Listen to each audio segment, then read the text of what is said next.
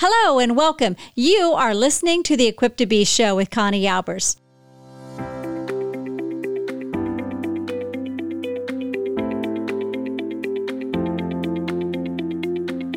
Equipped to Be is a podcast dedicated to helping you discover and develop your unique strengths, gifts, and talents so you can apply them to all areas of life. So let's get ready to dive into how you are equipped to be. Hey everybody, welcome to the Equipped to Be Show. I am so glad you're back. Hey, I know that you loved last week because I got flooded with direct messages and emails and all sorts everywhere it was posted, to the point where I think I hit a nerve with everybody as Heidi was in the studio last week and we talked about starving the fear. I think this segment, you're going to be in for a treat because I have Joel Malm, and oh my goodness, I have to tell you, he's got a brand new book coming out, which is why I have the privilege of interviewing him. And I'm super excited about it. But let me tell you a little bit about him.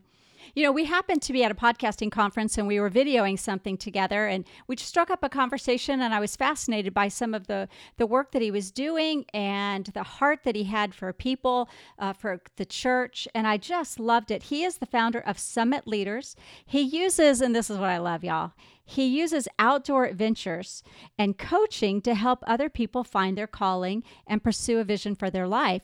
You know, I think that's pretty fascinating. He was sharing with me some of the stories that he had. And if you get his book, he writes about some of them in the book.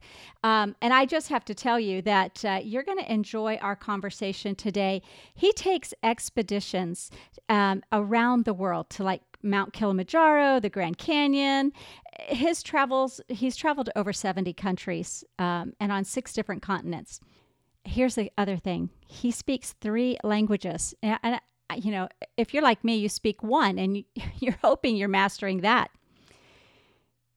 He's got a BA in political science and a master's in counseling. So, you know, he just has such a heart for his people. And I really believe you're going to enjoy our interview today. So, Joel, I'm going to welcome you to the program. Thanks for coming and tell us a little bit about you and welcome to Equipped to Be. Well, thank you. Thanks for having me. That was a providential meeting, I believe, at that podcast conference. Not only did we learn a lot, but I got to meet some amazing people. And I particularly meeting you really stood out to me. I loved doing that video we did together. It was great. That was fun, wasn't it? Who knew? I mean, folks, just so for point of reference, this was 2 weeks before the world changed. So here we all went to this conference and, you know, we had these hopes and dreams and life was frantically busy, and we didn't realize what was going to happen with the COVID-19. So, Joel, I want you to tell them the name of your book and why you wrote it. Yeah, so the book is actually called Love Slows Down: How to Keep Anger and Anxiety from Ruining Life's Relationships. And I started writing it about 2 years ago with who would have known we were going to be forced to slow down, and who would have known it was going to reveal a lot of anxiety and a lot of anger all at the same place. Of course, I talk in the book about how anger and anxiety are always connected. I mean, if you look at the biblical sequence, fear and anxiety shows up as soon as Adam and Eve, they make the decision to, use their free will, and sin comes in, and as soon as that sin comes in, they're separated from this perfect source of these 3 things that we all really need. And literally, you see in the next chapter, anger shows up. Then by the 4th chapter of the Bible, anger is there, and they're always connected. Fear and anger are always connected. Okay, you and I talked before the show before we hit record, and I told you there might be something that said that'll take us in a different direction, and you just said it right there. Last week, I talked about starving the fear, and here today, we're talking about what? That's the second emotion. What fear happens, and then anger kicks in. So let's unpack that. Yeah, so fear, it's a really clear sequence. It's amazing how much of the truth of the human condition we can find in the first few chapters of Genesis. It's the power of the Word of God. What you see is that we were created for 3 specific things. And in the book, I worked directly with a psychiatrist in the Bahamas, a brilliant man Dr. David Allen, and he's come up with this theory kind of human nature that I just believe nailed everything. And he says that we all have three basic drives within us, and we're created for those things. There's nothing wrong with us for having these needs, but we all need security. We want to know we're going to be safe. We want to, financial security, emotional, relational security, physical security. We all want to have connection, which that's the feeling of value, like you're seen, you're heard, you're esteemed by others. And then there's this third piece. We all need a sense of what I call control, but it's really a sense of empowerment. The feeling that I have some choice and some decisions in my life. And if you think about it, God created us and gave us all of those. And he made us to need those things. But he said, hey, guys, I want to be the source of all that for you. I want to be the source of your security, your connection, and your empowerment or control. And we had all that in the garden. But of course, we used our empowerment to break off the connection. And you see, fear isn't a sin. Fear is a result of sin. And so what happened is the first emotion they felt as soon as they realized it, they were naked. The connection was separated from God. And ever since then, humanity has been looking for security, connection, and control anywhere we can other than God. Of course, through Jesus, the relationship is reestablished. So we have access to get back to that place of his love. And that's where it talks about perfect love. In 1 John, it says perfect love drives out fear. The fear that you have of not getting the security, the connection, or the empowerment or control is not going to be met by any wonderful marriage relationship or your relationship with your kids or how much money you have or how much you know or what you've achieved. You're always going to feel fear unless that you're directly connected to the source of all of those things that you instinctively need, the security, connection, control. God's love is the only thing that will drive out that fear. So it always comes back to that. So whenever we feel angry, and the response is when you get afraid, when you feel that threat to your security, connection, or control, you want to respond in some way that promises to get those things back for you. And it tends to be anger. From the studies that Dr. Allen shared with me, that they found that the connection corner, they don't prefer to call it anger because they've seen anger do damage to relationships. So they actually like to call it frustration. So I talk to my wife that way. She's like, I don't get angry, I get frustrated. I'm like, okay, whatever.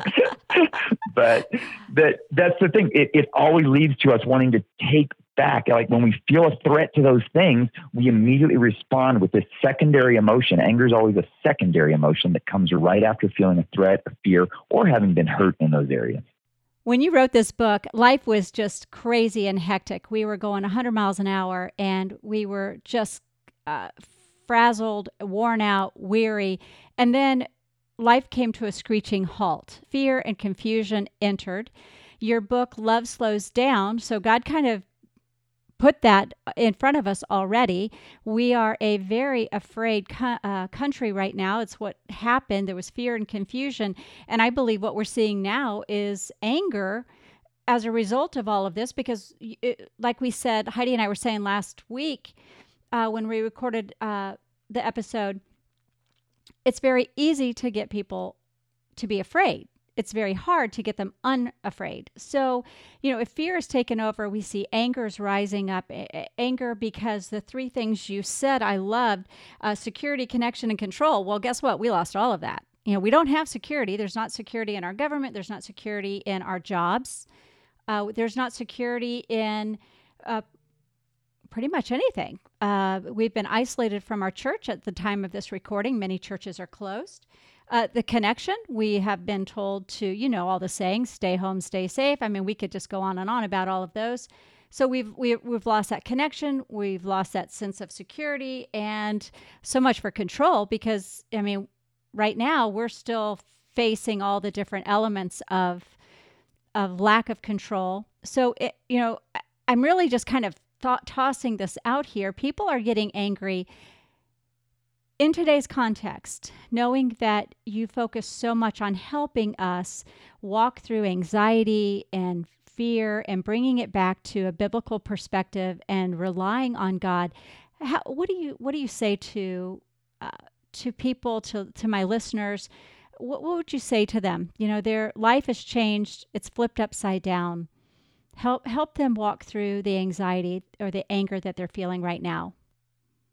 Well, I think the both anxiety and anger are a sign. Whenever we get anxious or angry at something happening to us, it's always because of something happening inside of us. and you instinctively feel that threat. So what you've got to do is, I talk in the book about some really practical things you can do when you get angry, right? Like you've got to recognize your anger patterns. What's the thing that tends to make you angry? For me, it's control. Anytime I'm feeling controlled, I start to get angry. So traffic. I remember you talking about goodness. hitting the vent on your oven or stove, the exhaust vent of that, and you just wanted to kind of like punch it. Yeah, you just react, right? And so what happens is anger isn't a sin; it's just a sign. And what you do with the anger decides whether it's going to be used for good or whether it's going to harm you, right, or harm others. And you don't want to harm. What you want to do is you want to flip it around, and you use anger for good when you start to say, "Okay, God, I'm feeling angry. I'm feeling anxious. I'm feeling frustrated. I'm really getting ticked off, irritated, whatever the word is you like to use." Yeah. Clearly, there's something that I'm looking for in my security, connection, or control that I'm looking for someone other than you to get it from, because it's disappointing me. You're always going to be disappointed if you're looking for your security, connection, or control from anything other than God. And I know that sounds really ethereal, but the way it plays out is we are in this perpetual act of surrendering every area of our lives to God, giving it back to the person who can actually provide it for us. So your kids get frustrated. You get frustrated at your kid. You've had them home for, what is it, like 3 years now? I know, right? It feels like you get frustrated at your 5-year-old. I'm giving an example of something that happened last night. Your 5-year-old just will not eat, and you're like, just eat your food. Well, I want dessert. Well, eat your food, and you just you feel it rising in you, and you're like, okay, what's being threatened here? Well, for me, it's control. Now, what's interesting is for my wife, she doesn't tend to get that angry, but when she does get frustrated, it's some sort of it's connection related. So it's like, I spent all this time making this food for you. You're not appreciating it. It looks different. The same situation can create anger in different people for different reasons. So for me, it's a control thing. And I'm like, I just want this 5-year-old to eat this crazy food. And you feel it rising up. And here's the thing, there's already been this cumulative effect that's been going on in our lives. Just like one thing after another we're grieving things have been taken from us. We've lost things. We've been threatened in many areas, and it's just building and building. And the best thing you can do is you got to stop. You got to take a deep breath. You got to slow down, step away from the situation and say, okay, God, clearly I'm looking for something other than you to give me what I'm looking for here. And it's frustrating me. And you can't really deal with the situation correctly until you release the anger, because when you get angry or afraid, there's actually a chemical process that goes on in your brain. Your brain activity shifts from the prefrontal cortex, that's your rational part. God made that part of your brain to be your rational thinking part. And it shifts out of that area into this more kind of fight or flight, this like primal response that we have. And you can't think clearly. King Solomon says an angry man is like a city with its walls torn down. Like there's nothing holding things in or protecting it. It's just like you're crazy out there. And so that's why we do all sorts of crazy things when we're angry. Mm-hmm. So you got to step away, you got to control it, and you got to ask God, what is it? And then once you recognize the primary emotion that you felt threatened, in the book, I give a great list of like what words you can say, because sometimes it's hard to put into words what it is that was actually threatened. I felt belittled. I felt less than. I felt like it wasn't enough. I felt like I was being controlled, or I felt like I was being manipulated. Mm-hmm. When you articulate those things beforehand, you got a better chance of resolving it. But if you just respond, if you just lash out at your kids or whoever it is, your spouse, your coworkers, it's never going to go well, because anger that hasn't been consulted, that's what I call consulting your anger, is asking God, what is this showing I need to give to you? Unconsulted anger is very dangerous. And we've seen a lot of unconsulted anger running around. We see a lot of hurt people in our society, very hurt people who have not dealt with their hurt, and they're lashing out in anger saying, this has to be fixed, but they haven't consulted what's actually going on inside of them. They're externalizing it. They're saying, this is a problem y'all need to fix, but really it's got to start inside of us. That's a good point.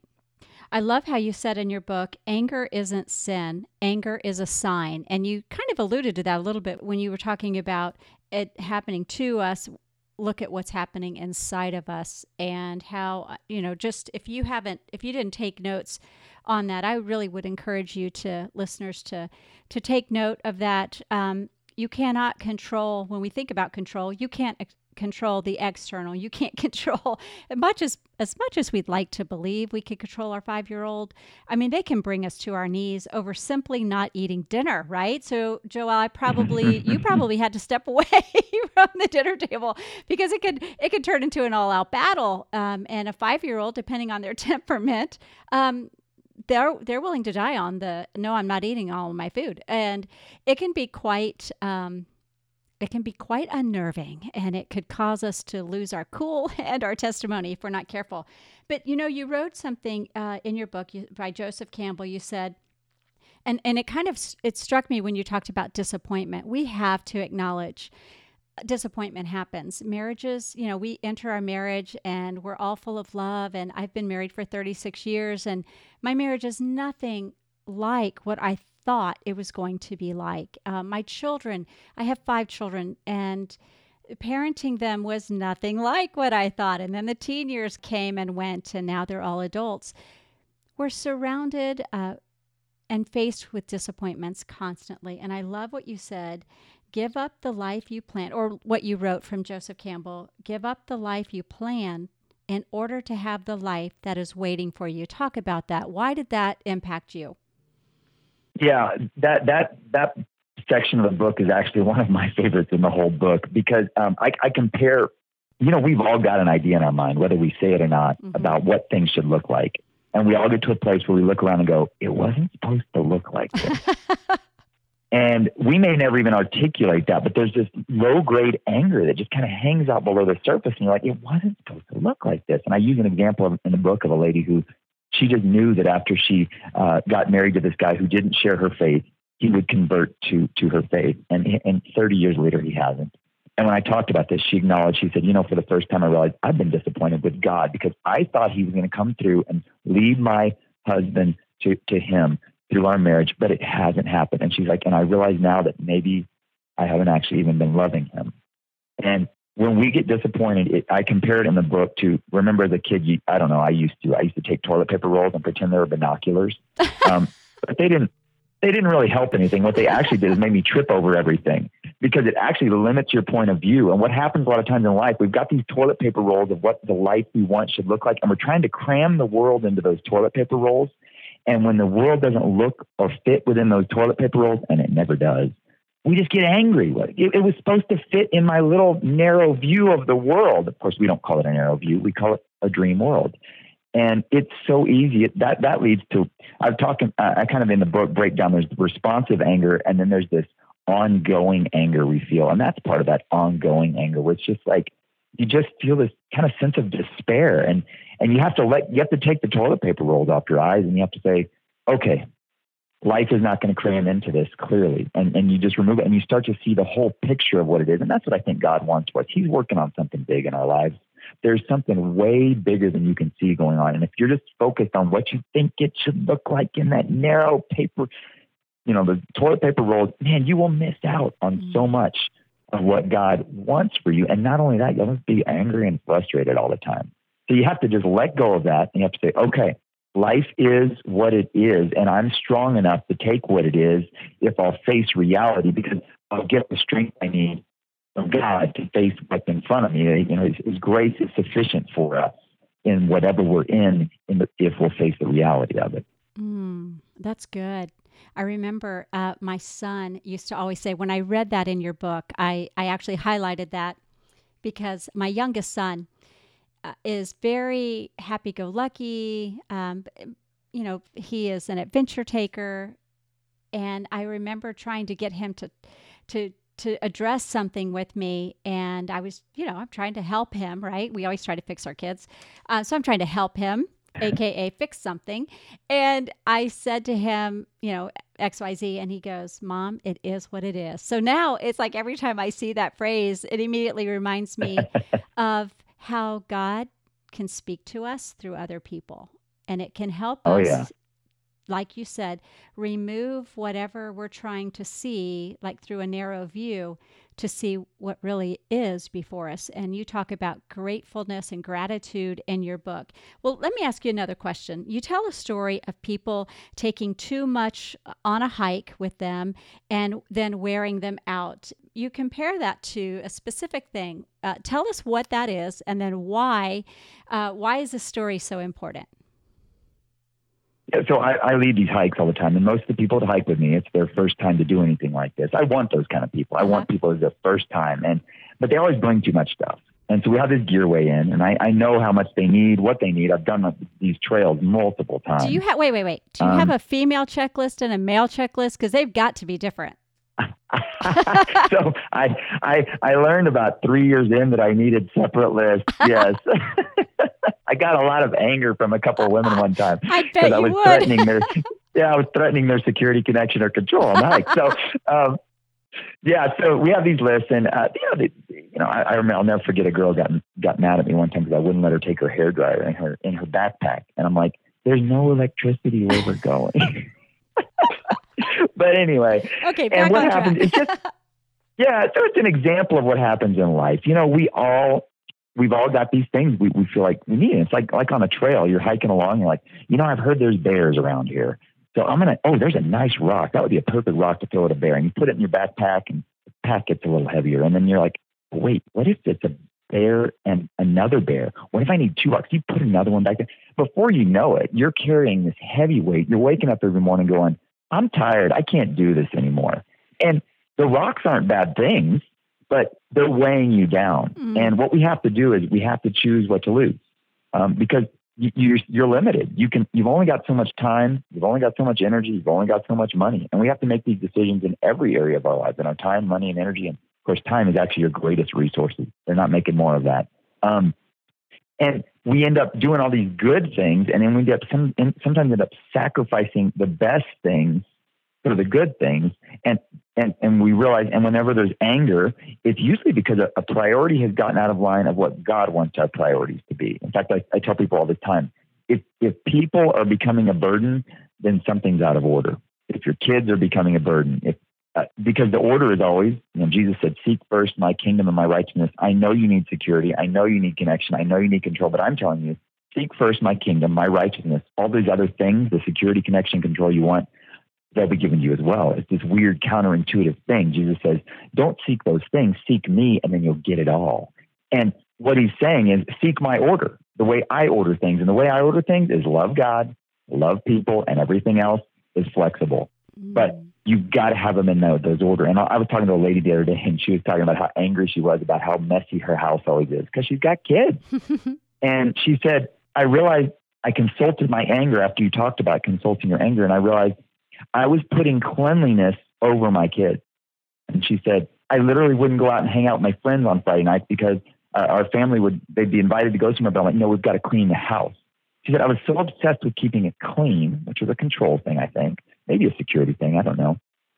But she said, and I was making my family miserable over it. And she said, I realized that I had put a value out of line. It's nothing wrong with cleanliness. In fact, I love cleanliness. I'm pretty convinced cleanliness is next to godliness. But when it starts to create anger at those around you because you're so obsessed with that, it's quite possible a value is out of order of what God actually wants for you. And so what we have to do is you have to rearrange things, and maybe some things need to come out of your pack for a while.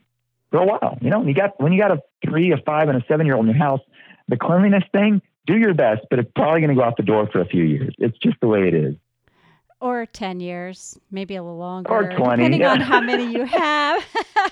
As I'm sitting here, I'm nodding my head as you're telling that story because I was that mom that I wanted my house always ready for when, that somebody would pop in and visit. Or if we had guests over, another family or something, I always wanted my house. And it wasn't until my children they were a little older, and they started telling me some of the stories, and I actually realized, wow, what was I doing to them? I was robbing them of the joy of hospitality because I was putting such an emphasis on making sure the house was, quote, perfect. It never was perfect, but it was to like my standard. And I actually immediately had to change that. So I was shaking my head yes to that situation. In your book, you talk about the importance of letting go of past hurts. I love how you said, putting the rocks in your backpack. And sometimes you said you have to choose what to lose. So I don't know if this is where you're going, but we've got to let go of past hurt. The longer you live, the more hurts you're going to have, and the more baggage per se you could be carrying around. So you talk about like misunderstandings we may have about forgiveness. Can you talk a little bit about that? Yeah, there's forgiveness is it's the foundation of everything we as Christians believe. It's with one man shouldering what was done against him and not holding it against us. And it's an example for us. He says, now I need you to go in the parable of the forgiving story. He says, now I need you to go and do likewise. You've got to forgive. But the challenge we face sometimes is, first of all, sometimes we think that forgiveness is this feeling we're going to feel. Like, I feel like it's time to forgive, but it's not a feeling. And in fact, if you're sitting around waiting for the feeling, it's probably never going to happen, because you got done wrong. And it's just not going to, the sense of justice within you is going to say, no, they don't deserve forgiveness. But the challenge with forgiveness is that the only person that's hurting it when you choose to not forgive is you. And there's tons of, I talk in the book about a lot of the research they've done, scientific, medical research about the power of unforgiveness. And it's not, they don't refer to the Bible, but everything, God already knew this, right? That's why he said, you've got to let it go. You've got to let it go, and you're not waiting for a feeling. It's a decision. I mean, Jesus said that before we even knew we needed forgiveness. He said, Father, forgive them. They don't know what they're doing. So that's one of the things. You're waiting for this feeling. I'll just know when it's the right time. And another myth is, well, they've got to admit what they did. And the problem with that is forgiveness is always something that's in your control right now to do. But when you're waiting for somebody else to forgive, first of all, if somebody did like a violent crime to you, or somebody that's like a perpetrator of bad, like evil, or it's not safe to go back to them. Maybe they weren't caught. If you're waiting around for those people to be caught so they can ask forgiveness, you're going to just be in torment forever. And so you make the decision to forgive, whether you get to confront the person who hurt you ever, or even they admit that they did anything wrong. And then the final thing is this myth is this, well, you just got to forgive and forget. And that's impossible. Your mind is too strong to forgive them, to forget. You're going to remember it for a long time, because what happens is forgiveness involves grieving. And grieving is more of a spiral than a line. We've heard of the stages of grief, so we think it's linear. This, click. Oh, I'm over it. But it's not like that. If you've ever lost someone, it'll come back a wave of sadness, what was taken from you. A week, a month, a year, 2 years, 5 years. Sometimes at the same time of the year, you'll feel that, it comes over you. And you don't forgive and forget. You forgive and you choose to remember with forgiveness. So you made the decision to forgive, and then you remind yourself of it. When that thought comes back around a year later of what they did to you, and you wake up feeling, I can't believe they got away with that. You say, nope, I chose to forgive them. And the cool thing about it is the spiral gets a little bit wider and a little bit wider, and eventually it'll come to the point when that thought comes up, all you feel is peace, because the peace has taken over as you've chosen to let go of what was done to you and forgive. It's interesting. I love what you said. I love to use this analogy, and I think you referred to it in your book. You probably went deeper into it, but when we make an act, it's an act of will to choose to forgive. That is something, because I love your 3 templates of security, connection, and control. When we are taking control of how we are choosing to live, respond, and behave to the world around us. And you mentioned about you've got to release it and let it go. So once you've identified where that hurt is, how it's impacting you, what it's done to you, like you said, if somebody has lost their life, or it could be even simple things like your spouse or your kids saying or doing something that did wound and hurt you, and you've been carrying that around. I love how in the book you did mention how you have to release it. You've got to let it go. You can't hold on to it. It's not just you keep saying, I forgive you, I forgive you. You forgive them once, and then you remind yourself that you have forgiven them. You release them from that act that they have done to you. And that is a control, that is empowerment for you as well. when I think about Love Slows Down, and I noticed how Bob Goff, obviously, Love Does, how he endorsed your book. And I met Bob at a conference once. And of course, I've read his work. I love where he comes from. And so I was pleasantly surprised when I got to see that he was one of the authors that had endorsed, or folks that had endorsed your book. When we think about Love Slows Down, currently, people are living slower, intentional lives. Give us a couple of points right now as we kind of wrap up this show, to be intentional about what we add back to our time. So that's part one. And the other is, what should we do in this time to maybe unpack some of the rocks we've put in our backpack that need to be taken out, or maybe some of the issues that we have become angry, or we're grieving, or we don't feel secure about. What can we do that my listeners can kind of like write down today and start executing right away? Yeah, well, that's a great question. And one of the things I talk about in one of the chapters is about reframing your situation. And right now you could look at it and say, oh, we're being, this oppressive situation and there's all this fear and stuff. But man, what if you reframed it and thought, wow, the Lord has handed us all a gift on a silver platter, where we've been forced to slow down and look at ourselves. And unfortunately, that's what's happened. We've been forced to slow down and look at ourselves, which is why we're seeing so much divorce right now. So many people I love, they're calling it quits right now, but it's because the scaffolding has been removed. And we've seen the stuff that was supporting it, the speed that was keeping us so busy we didn't have to deal with the things. All of a sudden you're forced to slow down and all this stuff's rising to the surface. But here's the thing, it doesn't have to ruin you. And that's what the whole back end of the book, the last 3 sections of the book, about the 3 things you can do to really lock in and make them a value in your backpack. The 3 key things are this. First of all, we talked about the letting it go. The second thing is embrace solitude. Now, solitude is a word that a lot of different definitions. The definition I use in the book is mental stillness. You've got to find a place of mental stillness. The Bible says you keep in perfect peace him whose mind is stayed on you. We've got to find that place. You may not be able to actually get truth like, solitude. It's good to get some time away from people, but if you got a bunch of kids running around the house, it's just not realistic right now. And you're trying to homeschool them, you're trying to take care of them.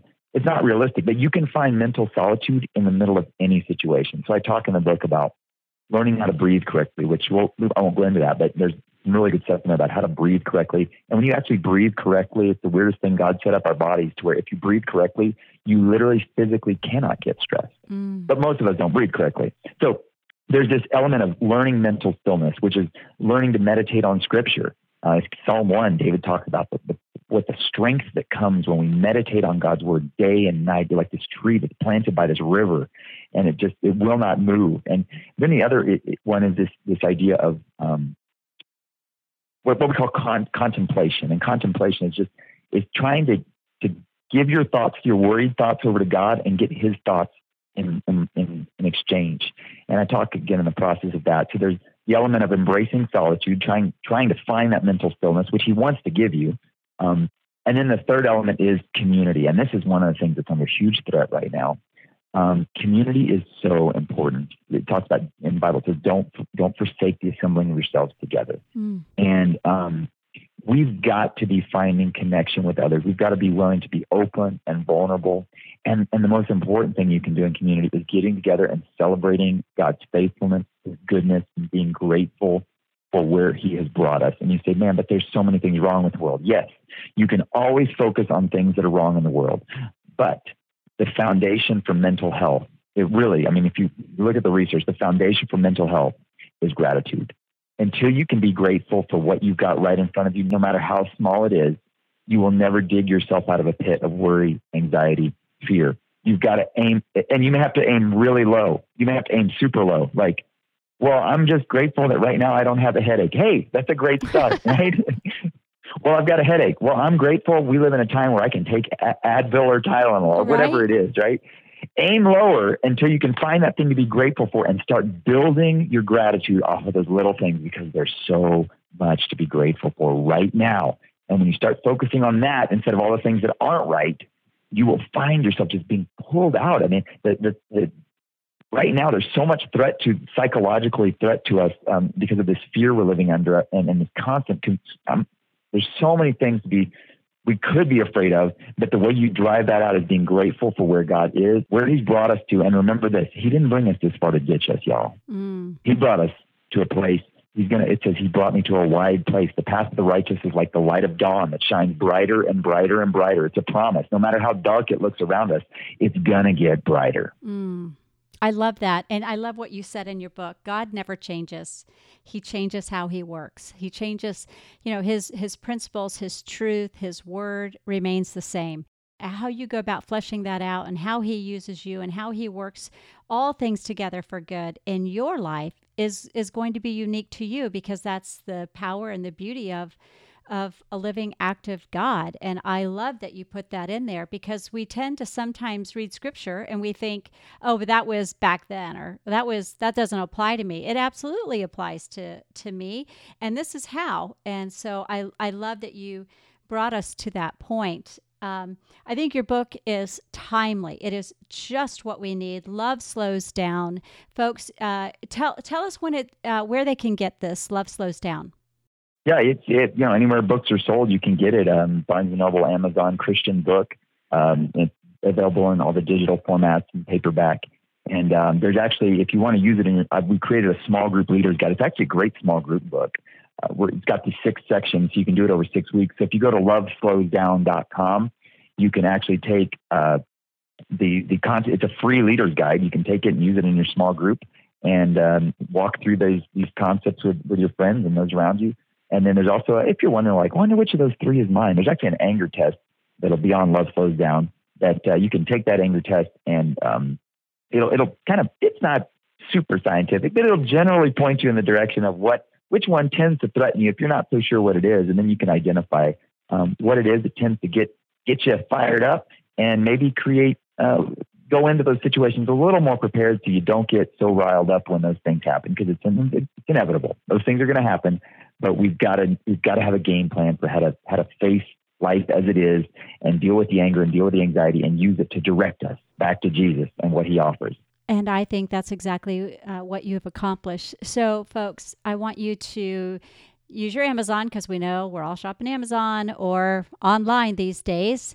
Make sure you order Love Slows Down. You will not be disappointed. I really enjoyed it. I had my pen, my highlighter.